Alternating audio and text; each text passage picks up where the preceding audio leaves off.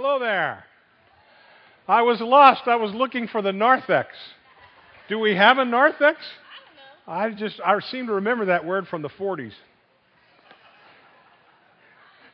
If you find the narthex, we got a scoop. We have a hallway. I don't know about a narthex. Good morning. Today is the last day of spring break. All the moms are going, yes. And all the kids are going, oh, no. How many of you had a good spring break? 4 people? How many went to the beach for spring break? Nice. How many wish they'd gone to the beach for spring break? It's miserable weather at the beach. We were thinking about going to the beach. It just rained and it was cold. So we did a couple of other things at the beach. We didn't go to the beach. We stayed here. One thing we did, we went to see the God's Not Dead movie. Have you seen it? Well, I'll tell you what. I went with hesitation because I'm always concerned about movies that try to make a spiritual impact, but it was really well done. I'd highly recommend that you see it. And if you have friends that are atheists, you should challenge them to go see it. It's a cool, well-done movie. How many seen Noah? Anybody seen Noah yet? Again, I've heard both sides of it, but I think as followers of Christ, it's important that we engage the culture and even to know what you didn't like about the movie. And it was made by a complete atheist, pagan guy, but he told the story true. I haven't seen it yet, but I'm going to see it. And, if you don't like the movie, you can always enjoy the book. That's my point.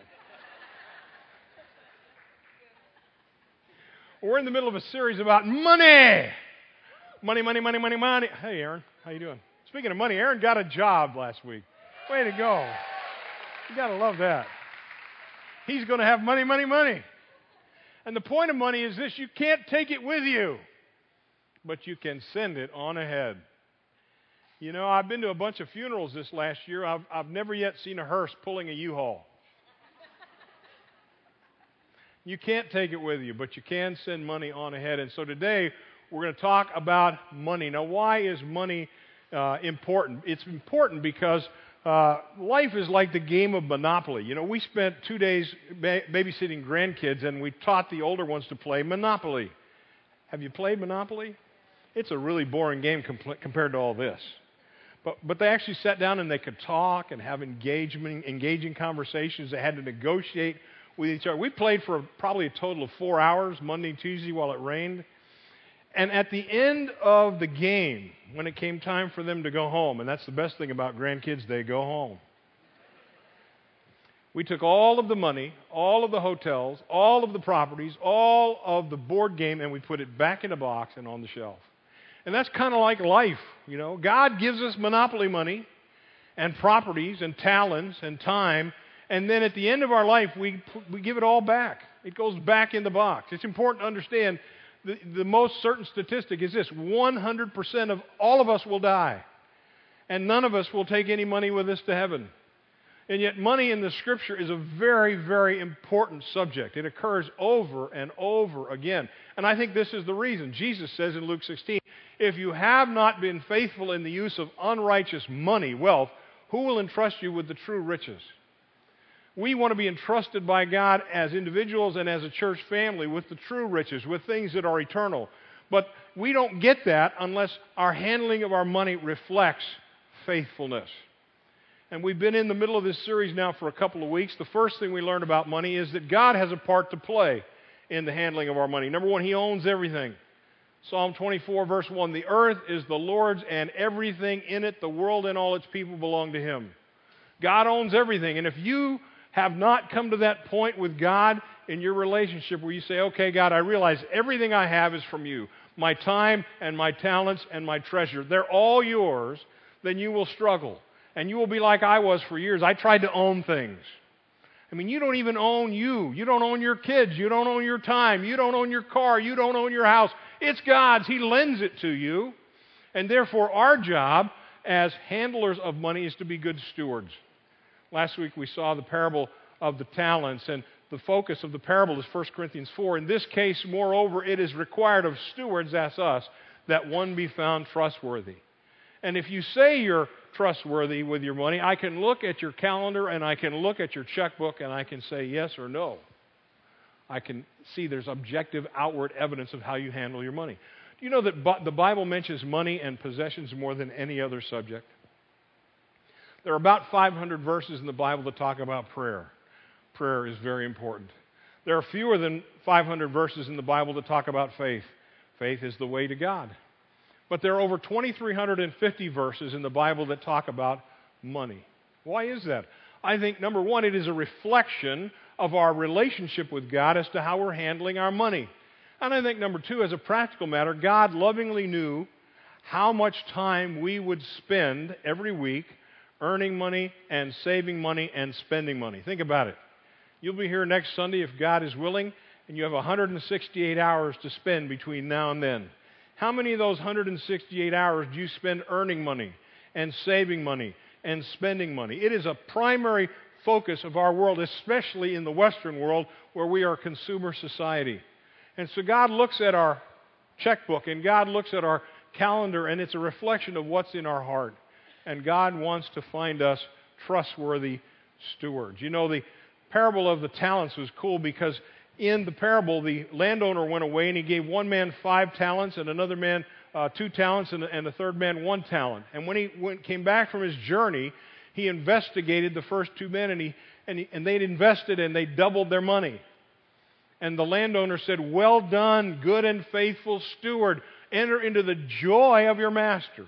I'm here to tell you, after all these years of walking with Jesus, there is joy in handling money correctly, and that was not always the case in our lives.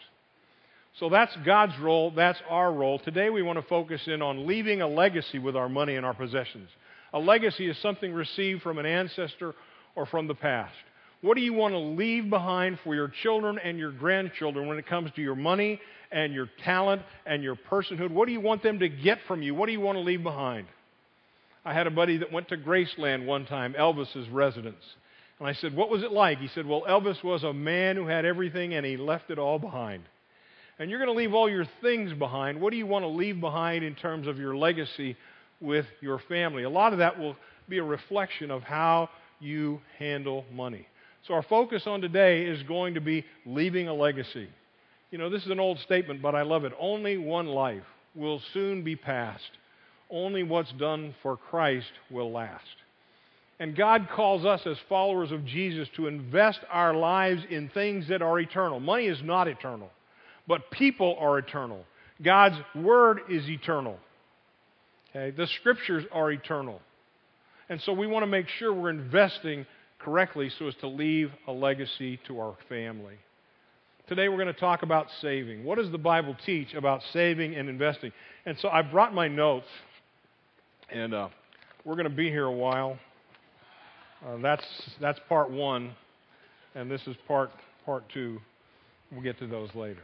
How are you doing in this area, in saving and investing? You know, Brian pointed out last week that according to studies, 70% of American families live from paycheck to paycheck.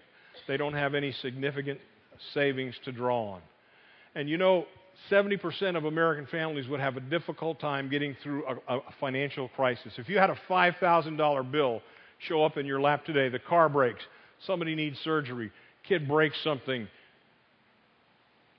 a meteor crashes through your roof, the flood happens. Are you ready for that? And one of the things I love about Financial Peace is he's got these baby steps. And the first baby step is you need to have an emergency fund of at least $1,000. I'd say 2, frankly. And that only happens by saving. First of all, when it comes to saving, we need to understand it's a long-term thing. The book of Proverbs says, steady plodding brings what? Read that. Prosperity. Hasty speculations brings what? Poverty. Steady plodding brings prosperity. It takes time to save. If your savings plan revolves around winning the lottery, that's not biblical. It's probably not very valid either. Again, you have a better chance of a meteor breaking your roof than winning the lottery. You know, if you're going to play the Florida State Lottery, just take the $5 and give it to a teacher. I got an amen from the teachers. It's supposed to go to education anyway. You ain't winning the lottery. It takes time to set aside money, and the first thing you do in setting aside savings plan is, remember, we're going to be at this a while. Gwen and I got married in 1971. We met 43 years ago this week. Can you imagine? Wow. And she still has those great legs. But we were in financial distress for the first several years we were married. You know, we got married in college, which they tell you not to do. Is the best thing I ever did. And we got through our last year of college, but we went to an Ivy League school. It was very expensive. We both had big student loans. And then we went to graduate school. I was going to be there, it turned out, 4 years. And about halfway through, after 2 years, she was working full-time and I was working part-time, and we were broke. And so we went to see a financial counselor. And we said, we're broke. He said, tell me about your budget. I said, well, our budget is simple. We put the paychecks into the checking account and we write checks until the money's gone. He said, how's that working for you? I said, well, you know, sometimes I run out of money before I run out of checks. What do you mean I'm broke? I got 6 checks left. There was always too much month left at the end of the money. And so he suggested some things that literally changed our lives. They later became adopted by Larry Burkett, Crown Ministries, and now Dave Ramsey in the Christian community. I'll tell you this, if you're not a Christ follower and you will follow these principles with your money, I guarantee you'll have good success with your money. If you don't believe that Jesus loves you, do what I'm about to tell you with your money and try it for 6 months, and I'll bet you'll know that Jesus loves you at the end of the 6 months. I'll lay that out there for you. It's a good gamble. Don't gamble. Steady plodding brings prosperity. Hasty speculation brings poverty. The Bible says this about teaching, about saving and investing. First, it's wise to save and foolish not to. It is just wise to save. You know, the book of Proverbs is a book of wisdom. And the book of Proverbs in chapter 21 and 20 says, the wise store up choice food and olive oil, but fools gulp down theirs. I think it's great. We live in the big gulp society. Does your bill pile gulp down your money? I love the word gulp. I did a study on it this week. It's the word Balaam. It comes from the false god Baal, where he gulps down your spirit if you let him. But you know, it's used of the fish that gulped down Jonah. It's used of the serpent of Moses that gulped down the serpent of Pharaoh. It's used where the earth opens up twice and swallows up people because of God's anger. And again, we were there, and we needed to learn to start saving. And so you have to start saving somewhere, and you have to realize we're in this for the long haul, because if you don't do that, your household is in trouble. Do you know that half the marriages end in divorce, but 60% of the divorces are because of money? So if you're having marital discord, the odds are that money is a big part of that. And you know, God has this great sense of humor where opposites attract. You know, I've told you in my marriage we have a perfectionist married to a slob. And that's because God just goes, here's what you need and here's what you need. The perfectionist needs to loosen up, and the slob needs to be more disciplined. That's why I have Gwen. But it came to money, we fought like cats and dogs because she was very disciplined and I was a spender. I was an impulse buyer. And the whole media world is designed to get you to feel disconcerted with what you have. What you have isn't good enough. If you get this new whatever, you'll feel better. You need the iPhone 5S. No, you really need the new Samsung Galaxy that has the new hippy-dippy camera in there. No, you really need the new car. And you really need, if you can't afford the new car, to put it on a credit card, because if you put it on the credit card, you'll have something you don't need bought with money you don't have, and that will impress people you don't know. Money. It's wise to store up food and olive oil, but fools gulp theirs down. Are your bills gulping down your finances? They can. Second, saving helps your family. If you want to avoid some marital discord, make sure you sit down as a couple and have time to discuss your financial goals. And again, we just took our paychecks, we dumped them into the account, and that was the end of it. But the thing I love about financial peace is it says, okay, start with the emergency fund, and then step 3 is start saving so that you have 3 to 6 months' salary available to you. There could be another real estate or stock market collapse in our future. I don't know. I'm not a prophet.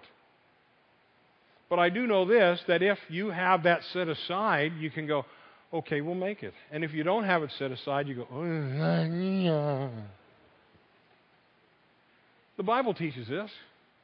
Proverbs 13:22, a good man leaves an inheritance for who? His children's children. I love this verse. I'm not leaving squat to my kids. The grandbabies get it all. Of course I'm leaving to my kids. It's a good thing to do. But if you don't have a savings and an investing plan, you won't have the ability to be obedient in this part of Scripture. Now, we're to take care of our parents financially. That's what honor your father and mother means. But I'm also to try to provide for them and to my children's children. So saving and investing is a very, very important issue in the Scriptures. We also have another passage that says this, that savings are important for the family if they're in trouble. 1 Timothy 5, Paul is writing to the pastor, and he's talking about people and their families. He says, if anyone does not provide for his own, and especially for those of his household, he has denied the faith and is worse than an unbeliever. So listen, if you have somebody in your home, and we've had kids in this situation, whether they were in school or whether they were laid off from their job, and we've been through that as many of you have. We had kids with health issues. We have grandkids with learning disabilities. It's okay to say, okay, some of the money that I normally would give away to charity, I'm going to direct to my family. It's okay to help your family with some of your giving money. I think God honors that. In fact, I have never met a man who made a financial decision in favor of his family that God was not able to bless. I've had men say to me, I have a job offer, but it involves more hours away from my family. I'm not going to take the job. And over and over and over, I've seen God say, okay, I'll give you the more money because you've given more hours to your kids. Now, sometimes you need to take the job. It's okay. But it's okay to take some of the money you're going to give away and give it within your family. Now, again, if the same brother-in-law shows up broke 3 times in a row and he's wasted your money, if he went out and bought a new flat-screen TV for his man cave with a kegerator, and he's using your money to do that, I wouldn't lend him money again or give him money again. That's the other thing. If it's family, just give him the money. Because if you're going to lend them the money and you don't get it back, then you'll be mad. It screws up the family. That's just Ed 101. That's not a Bible verse. But if you don't care for your own family, you're worse than an infidel. So the Bible says, hey, it's okay to take care of our family. We save for that. And we also, if we want to save, need a budget. That's why I brought my budget books. You can guess who puts these together. Not me. But for the last almost 40 years, my wife sits down with me at the beginning of every month, and in this book, and you're welcome to come up here and look. We have no secrets here. These are all the bills that we get. There's our Discover bill. Now, I'm not a big believer in credit cards, but there are some things you can only do with a credit card. Buy airline tickets is one. Sometimes when you travel, you just need a credit card. By the way, I'll talk about credit cards. If you don't have a credit card that you have to pay off every month, you don't need that credit card. For over 40 years, we have paid off every credit card bill at the end of the month. If you're carrying a balance, they're charging you 18% on that money, and sometimes more. Oh, but I'm getting points. No, the points are stupid. How much do you get for the points? It's like 1/10 of 1/10 of 1 penny per dollar. So if you have to use a credit card, use one that you pay off every month. We had an American Express card for 30 years because they made you pay it off every month. Okay? If you can't do that, you need to do plastic surgery on that card. Insurance bill. We got insurance. DirecTV. You don't need cable, but after 40 years, I can afford cable. Bank statement. Internet, you don't need Wi-Fi. You can go out and sit in a free Wi-Fi spot. Lawn spray, phone bill, we got them all here. And I've got a book like this for almost every year we've been married. Now, after 7 years, we throw it away. But I've got a whole row of those. And Gwen's good enough. She keeps a folder with every receipt, and every month, then she goes to her budget book. And in the budget book, she's got a page of about 25 line items. The first bunch of items are giving items. We give to TVA, we give to different mission organizations. We try to give to people instead of programs. That's just us. There's nothing wrong with the programs. But we take the first bit of what we save and we give it to God's work. I think God honors that. God wants to bless all of your money, so we give Him the first back. And then the second bunch of money that we save with our stuff. And the key from getting from baby step 1 to baby step 3 is staying out of debt. Because if you owe money, you're a slave to the person that you owe money to. Don't have a car payment. If you have a car payment, you will pay interest on a depreciating asset. If you buy a new car, and if you're in the car business, I'm sorry, but if you drive the car off the lot, it's less valuable than 2 seconds before you bought it. So it's okay to buy a new car, but don't buy a new car on credit. For 35 years, I've not had a car payment. Now, here, I'll tell you this. I'm 63, I have never once owned the car that I wanted. It's okay. I want a BMW convertible. That's what I want. But I drive a 2007 Envoy that's paid for. And you know what's cool? My kids have learned that. All 4 of my children do not have car payments. You don't need a car payment. If you need a car, get a car that you can afford to pay cash for. Drive it for long enough to save up money for the next better car. We bought Gwen a new van last year. I've shared this in a sermon before. It was so cool. We wrote a check and paid for the new van in cash and drove it off the lot, and it was worth less than when we first bought it, but we didn't owe any money or interest on it. So there are things that will get you to your goals if you have a budget. And on that budget, first line item has to be what I'm giving to God, and second line item has to be what I'm saving for me. Now,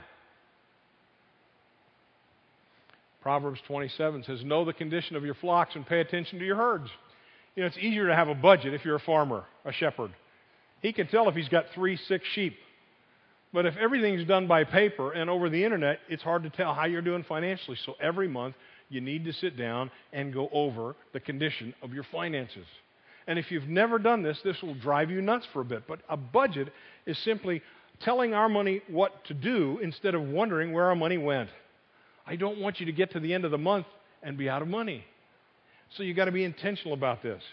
If you've never learned the envelope method, we use the envelope method for about 30 years. Use the envelope method. If you like to do it on your cell phone, there's an app called Good Budget.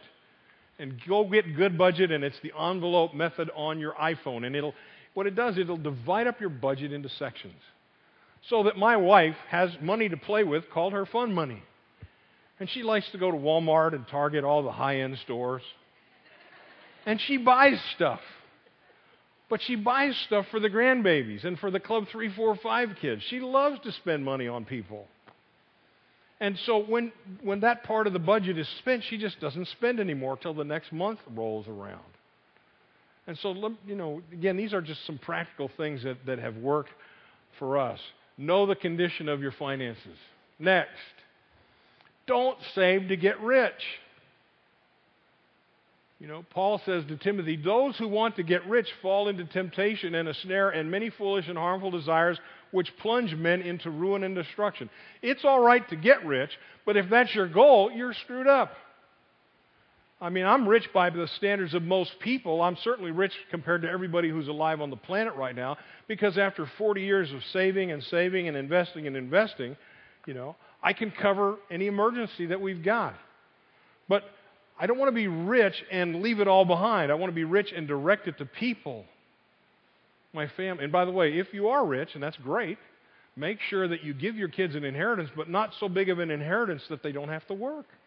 You're not doing them any favor. See, our kids need to learn to work from us. One of the best things you can teach your child is how to work hard, how to be a person of integrity.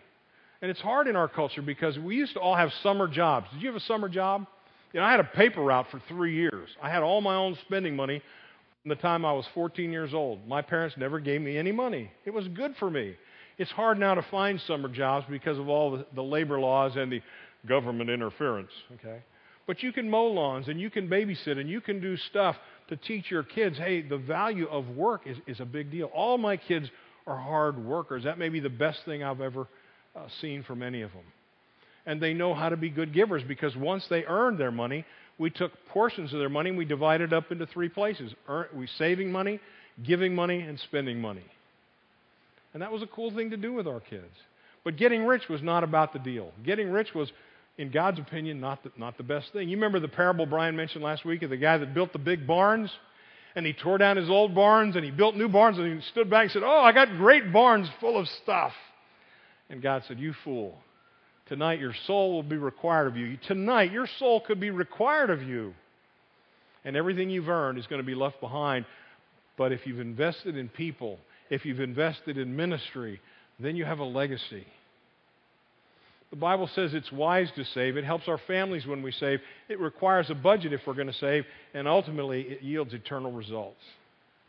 See, that's the best thing about saving. We can not only save, but we can invest in people for eternity. We got to do this last week. The Friday night that spring break started, Johnny Diaz came to Florida. Have you ever heard of Johnny Diaz? Well, Johnny Diaz was in Newport Richey. Ever been to Newport Richey? Newport Richey is a miserable place. You can't get there from here because you've got to get on the worst highway in America, US 19. Have you ever been on 19? Never go on Highway 19 and never go on a Friday night. But we did. You know why? Not because we wanted to see Johnny. I've seen Johnny. I can FaceTime him. But my wife invests in people every Wednesday. She goes to a tutoring program in Juanita Elementary. I think Highland City's bad. Juanita is the crime capital of Polk County. Don't go there on a Friday night. You won't come back healthy. And there are these two teenage females who have nothing, but they invest one afternoon a week with these first graders, teaching them how to read. And they have stolen my wife's heart. So she said, we're going to Newport Richey on Friday to see Johnny. Oh, why don't you go? No, I'm not driving on 19 by myself. So we take the girls. And we took some money. And along the way we stopped and ate. It was neat to go into the restaurant. We took them to a real fancy restaurant called Chick-fil-A. But you know, I got to say to them what no one ever says to them, you can get whatever you want. Really? Then we went to the concert. Johnny did his deal. And afterward we went behind the stage and we bought him T-shirts and we bought him CDs and we had Johnny sign them. And they were just, oh. And then Johnny says, you want to come on the bus? And Johnny has this really cool tour bus because he's touring with Aaron Shust and Mike's Chair and some hippie girl that I don't know. And they had a tour bus that was bigger than this stage. It had 12 beds on it. And they got on the bus and they were just, oh! And there sat Aaron Shust in the kitchen on the internet watching the flat screen. And they're like, oh. Aaron said, you want to see the whole bus? And Aaron took them on a tour of the bus. And they got out and they took pictures and they posted the pictures on Facebook. And then when we got out of seeing Johnny, we left because we really don't care what the other people sound like. And headed home down US 19. And on the way home for 2 solid hours, these teenage girls did not shut up once. I had boys, you know. Boys, just throw them in the back and they'd grunt and snort once in a while. We never stopped. I have to go to the potty. Forget it. But the girls need to go to the potty. We're stopping. See, we took some of what God had blessed us with and we were able to bless them. That was so fun. I came to Christ, some of you know this, because people used to take me on the weekends to the University of Miami, and a guy by the name of Charlie Badcock, who was very wealthy, he was a builder down there, he had a 64-foot yacht, and he used to let college kids sleep on his yacht. And while we spent hour after hour on his yacht, the guys from Florida told me about Jesus. See, he'd invested in the yacht, but the yacht didn't own him, and he gave it away whenever he could. So guys, if you want a yacht, as long as you're using it for eternal purposes, that's okay.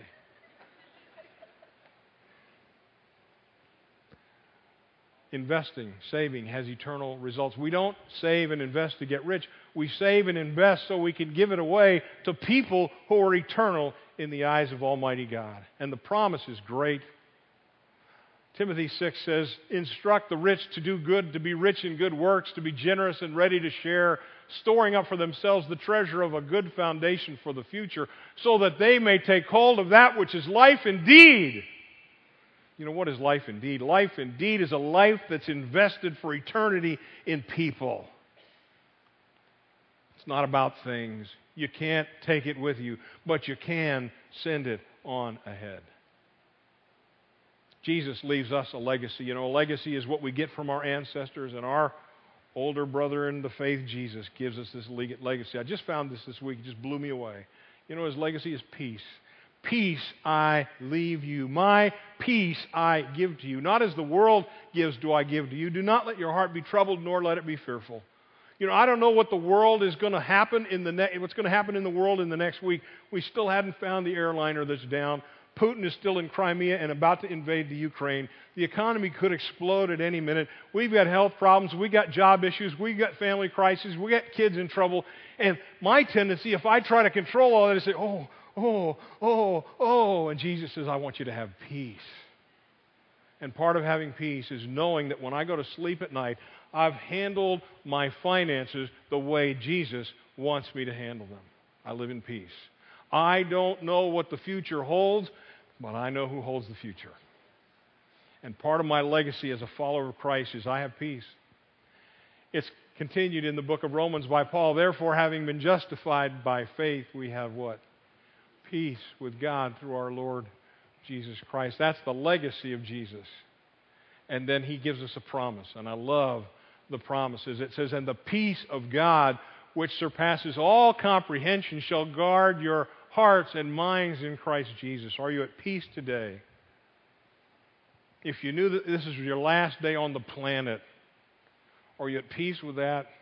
Have you invested your possessions and your talents and your time in the lives of people who are eternal? Are you handling your stuff the way God wants you to handle your stuff?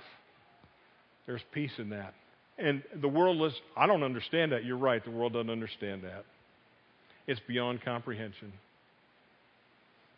Last verse. And my God shall supply all your what? Needs according to his riches and glory in Christ Jesus. I've lived on that verse since I came to know Jesus in 1969. If you're a follower of Christ, if you're a child of his, he's going to provide your needs. Now, it doesn't say, my God shall supply all your wants. I'll never get the BMW. I'm pretty much okay with that. But you know, you can claim this. God will feed you. You might eat ramen noodles while you're trying to save some money. That's okay. God will feed your kids. He's not going to let them starve. God will put a roof over your head. God will give you clothes for your back. Now, you may not live in a really plush community, and you may have to go to Goodwill to get clothes. That's okay. But God promises to supply your needs. And your needs are your food and your clothing and your shelter. And there's great peace in that. And so as we close, I'd like you to concentrate on that promise. What do you need today? We need peace. We need peace in a world that is not offering peace. The world offers frustration. The frustration is if you don't have this new item, you're not happy. And Jesus says, no, peace I give you. My peace I leave with you. Father, we love you because you have sent your Son, the Prince of Peace, to be our sin offering on the cross. If you're here today and you don't know the Prince of Peace, you will not know peace until you know him. But Father, those of us who claim Jesus as ours, I pray that we would be found faithful as stewards, investing our time and our talent and our treasures in people that are eternal, saving so that we can leave behind a legacy, a life well invested, a life well spent for you and in the things that you are concerned with. Thank you, Father, for Jesus. We pray in the name of the awesome Prince of Peace. Amen.